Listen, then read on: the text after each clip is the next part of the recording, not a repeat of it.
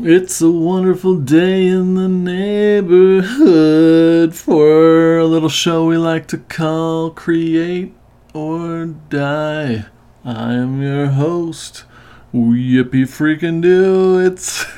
It's me, your boy, Ike, all red. I hope you enjoyed that little jingle, little homage to the original OG, Mr. Fred Rogers. Good man. And I'm sorry that I'm a little loopy. I'm recording this intro at nearly 2 a.m. on a early Friday morning. We recorded this episode of the podcast a few days ago over lunch, and it's, things have happened, have transpired in my life and the life of many others at the place I work, MX. We lost a colleague, completely avoidable, and it's been a painful time. And I even question whether I should release another episode of the podcast. But be it the right decision or not, I've decided to continue to move forward, to live, to think on brighter things, to lose myself in what it means to be alive, which is to create. And so we're coming at you with another episode 35 of Create or Die.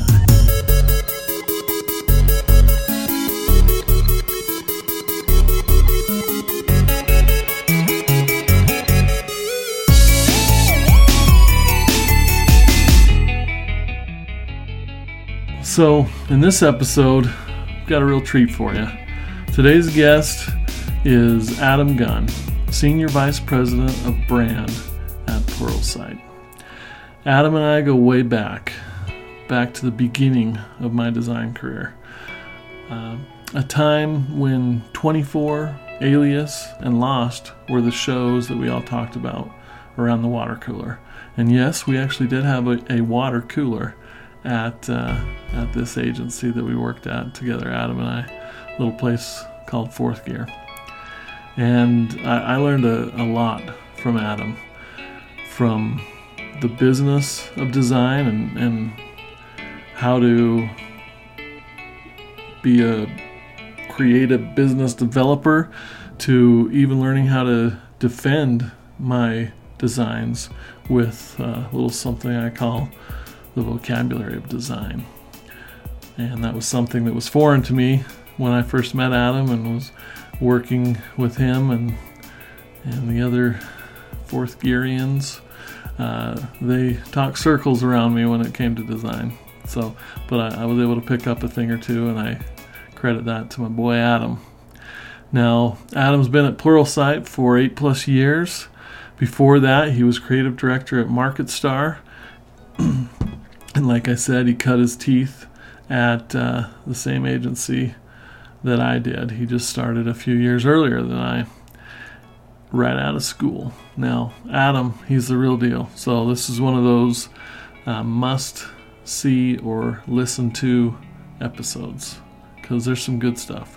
Invaluable insights, if you will, on how to really stand out as a creative.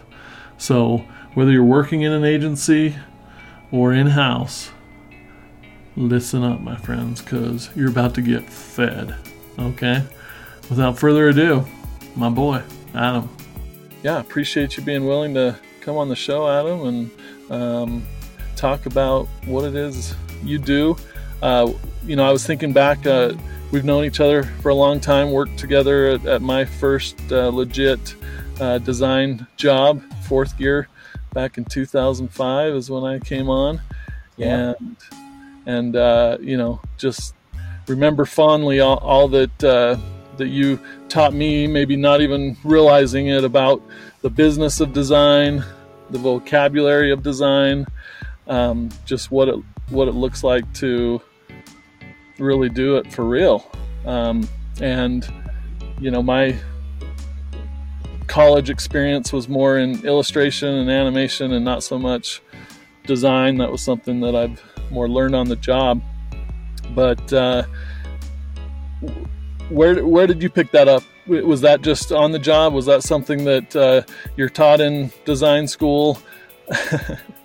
Well, when I tell my backstory, I really harp on how unique of an experience Fourth Gear was. Like, you joined about 3 years after, I had started, but, to go back in time a little bit, like, there was a time where Fourth Gear had kind of two entities. They had Fourth Gear, and then they started a smaller kind of agency that could have a lower kind of hourly rate called Modern Graphique.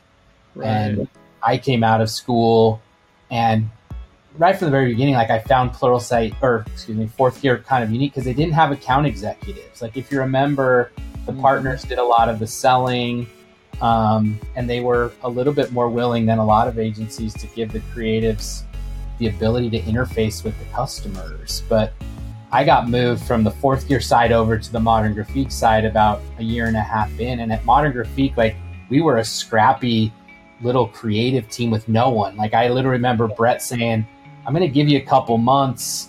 You're going to need to go find your own clients. And if it doesn't work out, like, you're probably going to need to go find another job. So not only was I didn't come out of design school to, like, be a salesperson, but it was fight or flight at that point. Like, Brett was like, go find your own clients or I'm going to have to let you go. And I'm kind of a scrappy person. Like, I didn't want my first design job out of school to fail. And so, like, I was like, well, if I'm going to work for clients, I might as well work in industries that I like. And so, I literally was like, well, I love to golf, so I'm going to call all the golf courses and see if they need creative help. And luckily, I ended up, like, talking to Nancy Seraphin from Wolf Creek Resort on one of those calls. And I just happened to call when she was mad at the agency that she had, and she had a trade show, and, like, perfect timing. But I think you and I were really lucky in the way Fourth Gear was structured. Like, when we kind of merged it all back together and you joined, like, there was still no account executive. Like, we represented our own work, we sold our own vision, and I think that we were really lucky. Like, as I moved forward in my career, like, that ability to, like, take the criticism from a client, expand their mind around, hey, you asked us to do this, I'd like to do this, this, this, and this. For me, it was all just, I want to have more creative fun. Like, I never viewed myself as a salesperson, but I look back and really think that Fourth Gear experience was pretty transformational. I don't know about you, but no, totally. And it's awesome to hear that background. I knew that, Modern Graphique was a thing, but I didn't realize that you were given kind of that ultimatum of, like, it's up to you to make this thing work or else. And that was all I knew. So when I went on to my next gig in California to kind of start a design studio, I was given the same type of ultimatum where it was like, hey, as long as you can pay for yourself, we're happy to keep you. And so it was the same type of thing, just cold calling. I reached out to the local talk radio place and what kind of discount can you give us on a little ad? And they ran that, and we were getting real small stuff. But and then it grew. And then, like you said, the advantage of working at a place like Fourth Gear, I don't think I appreciated how unique it was. And in hindsight, after working with other creatives, I can see, like, we were asked to, hey, create a website design in 2 hours, and then we're gonna talk about it, and whichever are the two best, we're gonna share with the client, and whichever one they pick, that's the one we're gonna go with.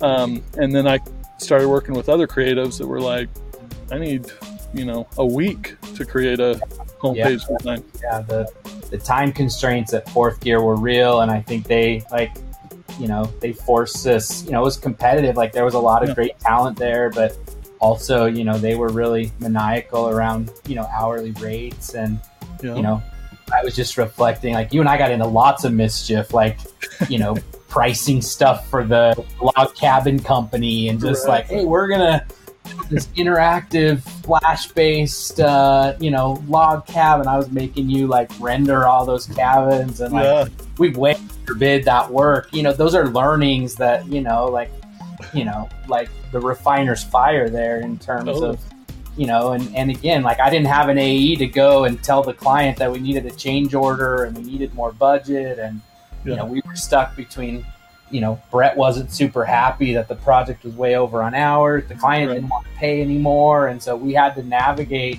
And then, you know, you're in-house now. Like, when I moved in-house on my next move, like those skills are in many ways more valuable than being a good creative. Like, how can you have those hard conversations? Can you hold individuals accountable to hitting deadlines? How efficient can you, you know, move? My story of landing at Pluralsight's kind of interesting. Like, I joined, you know, a lot of people think, oh, Adam's the brand, but they had an awesome creative director at the time. I joined as an art director, and they were like 90% through a rebrand. But when I joined, like, I thought I was joining this awesome company. Everyone in the organization was pissed off at the creative team because it'd taken a year and a quarter, and all they had was a logo. Like, they really spent way too long.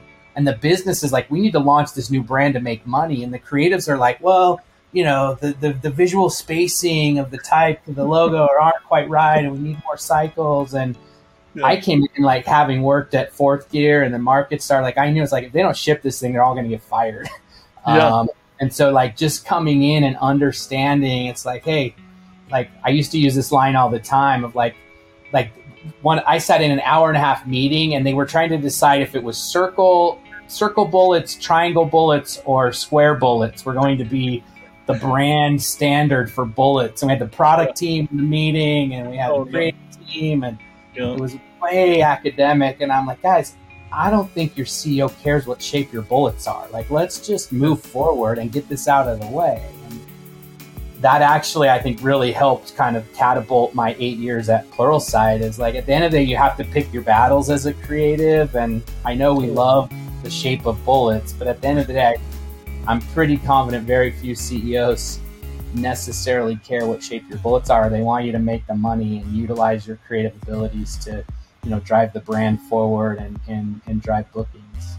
Yeah, they may not care about the shape of the bullets, but they care about how much time is being wasted in meetings like that. Yeah. So, yeah, beautiful. I love it. And similar experience for me. This, like you mentioned, this is here at MX, my first time in-house. And basically what they were looking for is for someone who would treat the stakeholders within different departments, different parts of the org as clients, and kind of create an in-house agency. And like we learned at Fourth Gear and in my experience in other agencies, is if you're not easy to work with, if you're not an advocate for the client and helping them, and you're just being prima donna and saying, I'm not going to touch this until every I is dotted and T is crossed on this copy, and then maybe if I feel like it, I'll start to work on it. Instead, it was like, hey, give us some bullets, give us something to start. We'll get you a wireframe that then you can go flesh out further, or whatever. And that type of mentality is what they were looking for, and has helped mitigate like the need for different departments to go to individual designers or agencies because they weren't getting what they needed from the in-house creative. Yeah, you and I have always had kind of similar mantras, and I picked this one up in my time at Market Star, but I think we've both lived it since before that. And it was told by me by one of my mentors, Dave Forsberg, but he used to say to me all the time, he's like, Adam, just be easy to do business with. Yeah. And I kind of adopted that, and it's done a lot of good in my career. Like, I think there's a lot of, you give a creative a title and a little bit of responsibility. And I think their job's to like be a blocker at every stage and ask a ton of questions and slow things down, because in their mind that makes them feel valuable. Like, hey, Right. I'm slowing the machine down and I'm asking the right questions. But 9 times out of 10, you can get a long way and advance your career a lot faster if you actually just lean in and be a partner and help people get their problem solved and do it efficiently and do it with a smile on your face. It's done wonders for my career. So that's, I don't know. I assume you've got 1 million people viewing this, and like, if Adam can leave one word of the headline, right? There you go. That's how we're going to title this, is be easy to work with, or exactly whatever you said. Yeah, and I learned that kind of the hard way after leaving fourth gear, and then building this small design team. We landed our first big client at a company called Genentech, and my contact there, anyways, long story, she was great, but I would get an email from her. I remember the first couple times, and I'd be like, okay, I don't want her to think that we're too small time, that we're going to answer right away, like we're just sitting here waiting for her emails. And so I'm like, I'll respond at the end of the day when I decide to do my emails. And then like an hour or two later, she called me up and she's like, hey, if this is going to work, you need to be like an extension of my team. You need to respond right away. And I was like, yes, ma'am. Sorry, that won't ever happen again. And I've been surprised to see after adopting that how much it's helped my career, like you said, and how people are just, oh, Ike's great to work with. He's so responsive, and that's just a rarity in what we do. Yeah.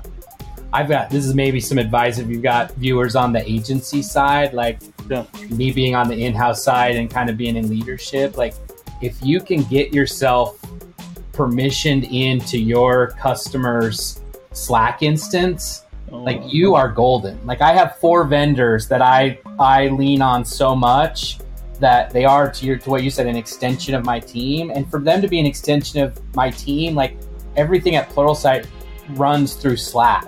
And so, we've permissioned those 3, vendors into Slack. And I love it. Like, I love that when I have this problem, like, I can just like I would any member of my team.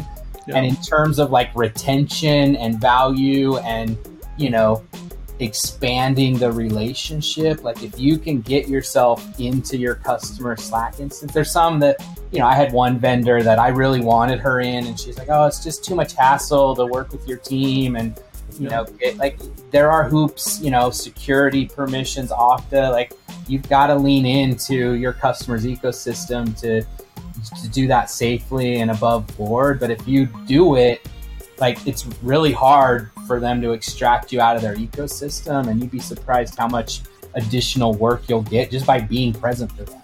I love it. Yeah, that's great. I'd never distilled it into that simple of a solution. That's perfect. That's beautiful. Yeah, just because, we have a couple of people in that scenario here at MX, and like you said, it's because you're working in there all day, you don't have to jump to a different application and write this form email. Instead, it's like, hey, you there? Okay, great. They respond right away. I need help. Our in-house problems are all around some executive threw me some problem I got to solve. How can I solve this without, losing my work-life balance? And I've got a full-service agency. I've got a scrappy video production team. I've got a and they, it's that top of mind. Like, it's, totally. Brand is everywhere, and their brands and their availability to me helps solidify work for them. Awesome. Super valuable advice. Thank you. Now, one thing that I've asked a few other guests on the podcast, and they haven't been able to give me a good answer, so we'll, throw you into the into the fire here. See, I'm just curious around measuring creative value, or have you at Pluralsight, I know you guys have lots of metrics and tools on your platform for developers and different things, but do you have any insights on how to measure the creative output from your team or vendors, and maybe how to report that to clients or stakeholders?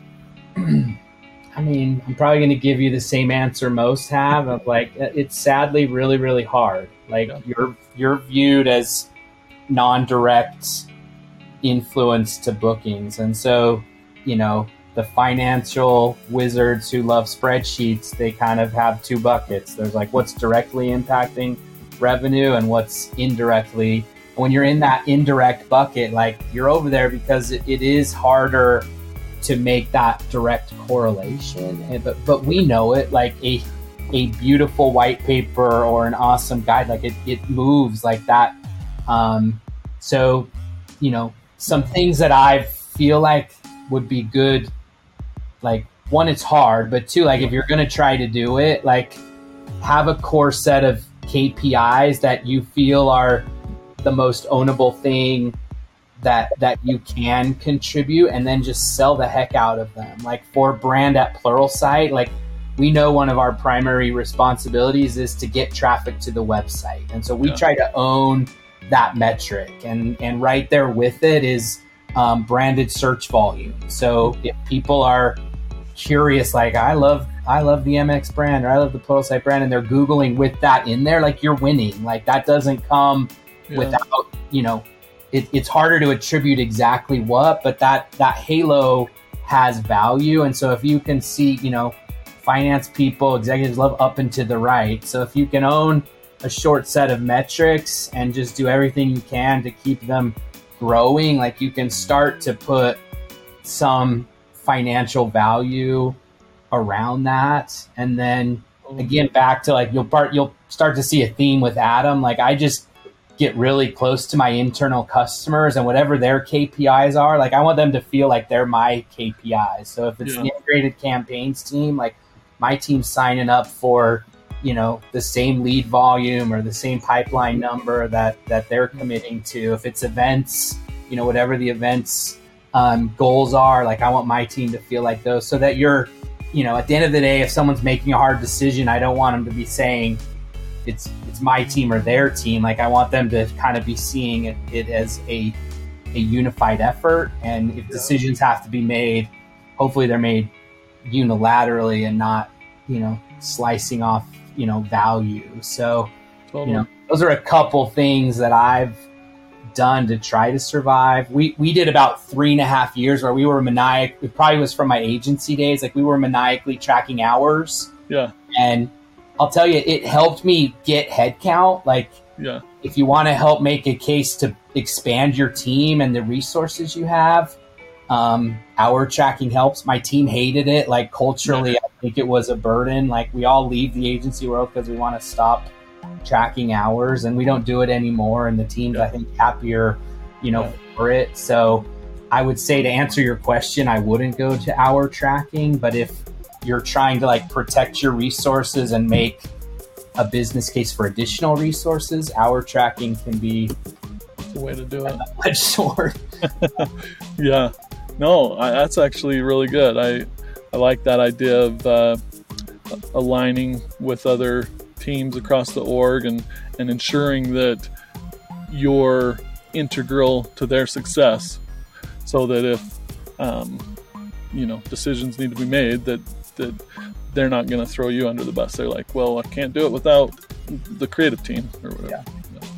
Yeah, it's, again, and it, being in a brand role and kind of bring this conversation full circle, like, your decisions are made so frequently in business off perceptions, and perceptions can be easily taken down the negative. Like, you stop delivering on time, and your customers, their perception of your team goes down exponentially. But if you're a partner they can rely on, and then when hard conversations have to be made, like, you want there to be exponential pain associated with any of your resources being challenged. And that's culturally something as a team you have to build. Like, you have to help them understand, like, hey, our reputation as an internal agency or as a creative team, like, it matters. And because of that, like, these cultural imperatives around how we show up, how easy you are to do business with, like, they will pay off.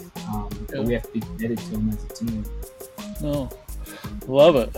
Yeah, thank you for bringing that all full circle and tying that up with a nice bow there. So another thing I like to ask people that come on the program is, if you had to pick one part of the creative process, the thing that you just get the most excited about, what would that be for you?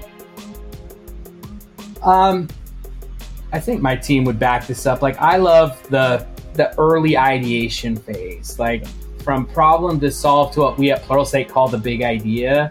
Yeah. Like, any of our big integrated campaigns, our events, like we spend a lot of time early on, like getting really clear about what we call the big idea.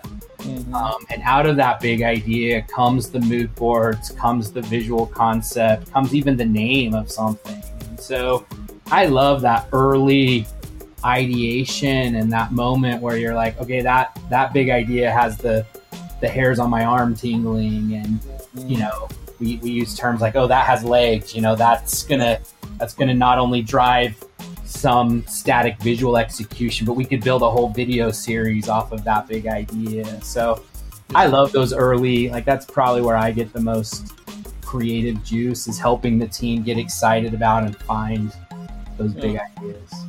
No, agreed. That's one of my favorite parts as well, and that's probably why you're in the position you are. That takes a leader, someone who can see the big picture and then can trust the process, trust their team to know that whatever we align on, we're going to find a way to make it happen. And so that leads to another quick question, like when you're coming up with ideas, brainstorming, trying to land that big idea, do you find that you or your team or other stakeholders throw out like objections or that's not possible, or do you just kind of let it go and are free from any objections during that process?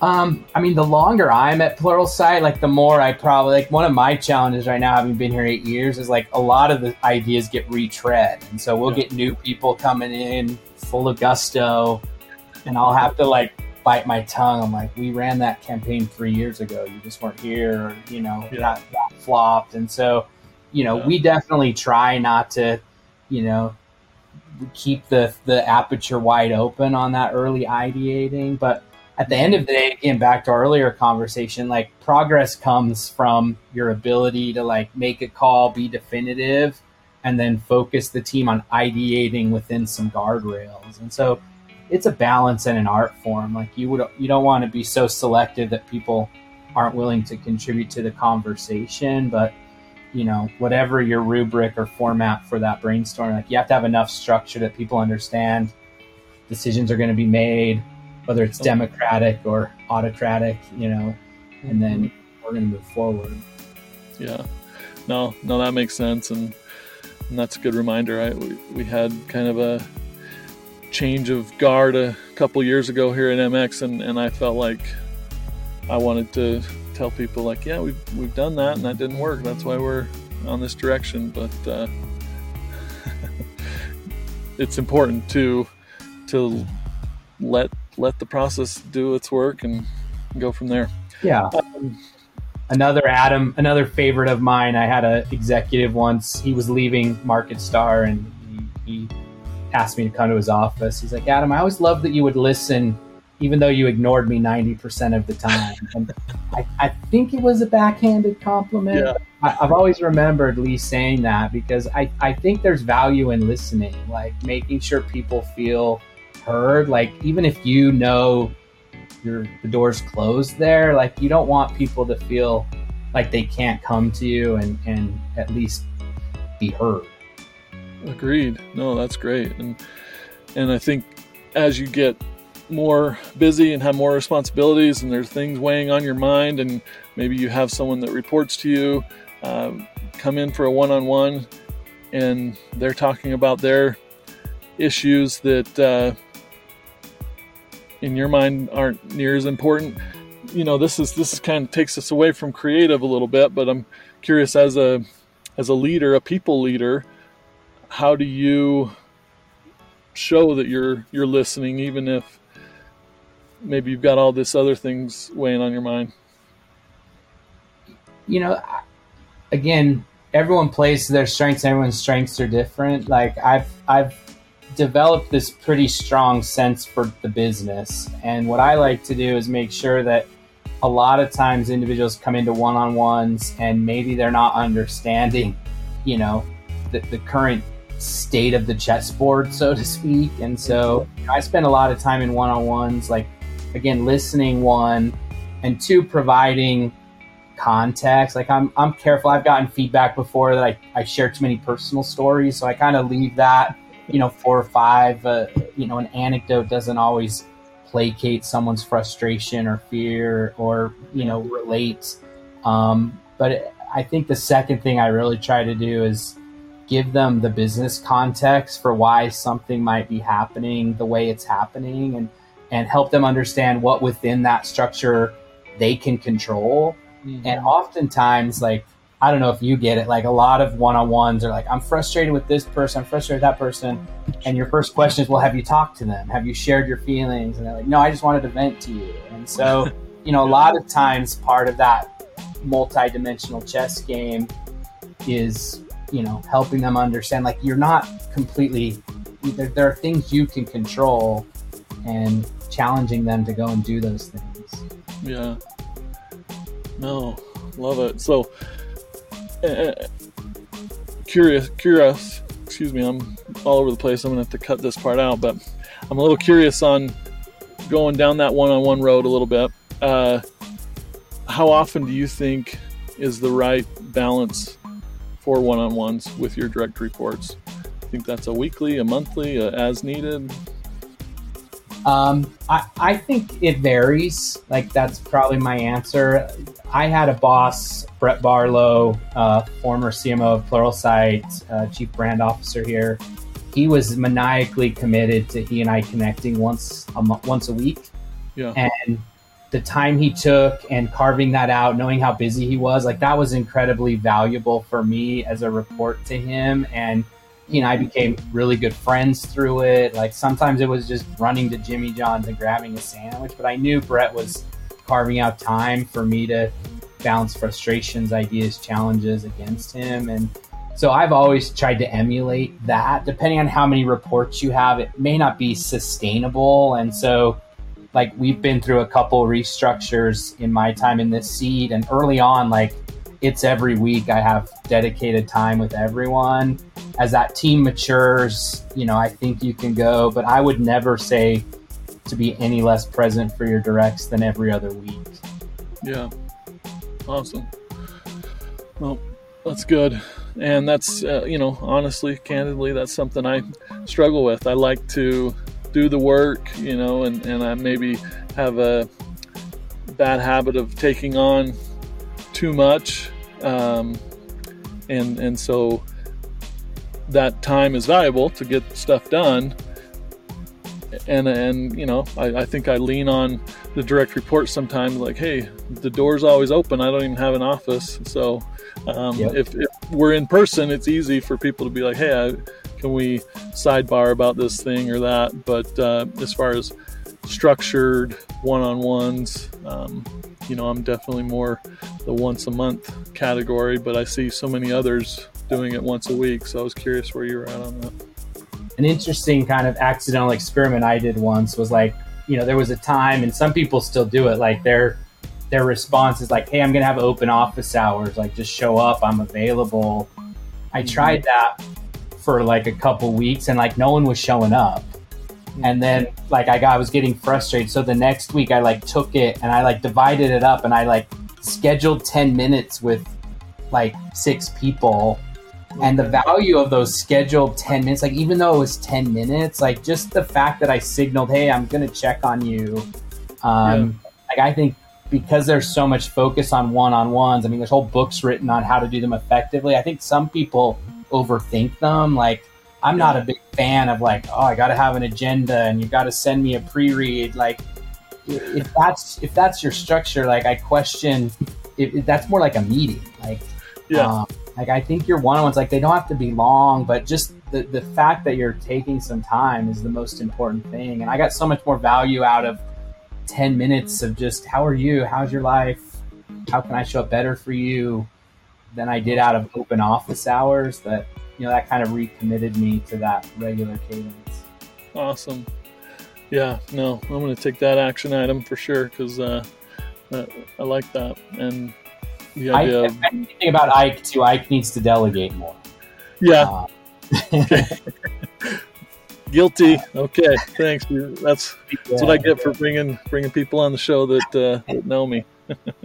My boss, I had to do the same thing. Lindsay, she probably won't watch this, but she literally had to tell me, Adam, these are 5 or 6 things. Like, as an SVP, you can't do them anymore. Like, I literally got told I cannot do these things anymore, and it's still painful to these days. Like, I see projects of like, I really want to do those PowerPoint slides, but I'm not allowed. Like, and it's been super helpful for me, because, like, again, I would if I could. Like, that's just my nature and my instinct. But you have to trust your bench, trust your team, and coach and lead, and then pray. You get through it. No, I love it, and it's a great way to train people up. I know, objections I've heard from people that report to me, and they're delegating to their team or whatever, is like, well, it's going to take 2 times, 3 times as long if I delegate it to that person. But over time, those people will get up to speed, and you'll find you have a lot more time. So it's a good reminder. Yeah, and I've started to love those magical moments. Like, oftentimes I'll do the project in my head and I kind of know, and then you'll delegate it and you'll find it gets done better. Like, I actually love those moments. Like, there's a bit of like, like I would have done it pretty well, but when you see your team actually take it in a direction, it's like, if I would have done that, we never would have gotten there. And then it's just like, okay, I gotta let go more. Oh, that's great. That's awesome. Well, Adam, the time has come and gone so quickly. I can't believe we're already over 30 minutes, and I know your time is valuable. I appreciate you taking some time to be on the program, like I mentioned, and we'll have to get together off camera and do lunch or something soon. Yeah, we should. We should catch up. It was fun to walk down memory lane. Your careers have come a long way, so it's cool to see your success, and thanks for having me. Likewise. Thank you, Adam. There you go, my friends. Another episode. A good one, I think. I think it's worth another listen or another watch. There's a lot to pick up on there. And if you're like me, you're walking away with it with maybe an action item or 2. Things that you can work on, I can work on for sure. But after what's been a hard couple of days for me, and maybe someone else out there, let me just tell you, you are enough. Okay? Just know that. And that we're all in this together. I'm pulling for you. And use what the good Lord gave you and create. Till next time, my friends, create or die.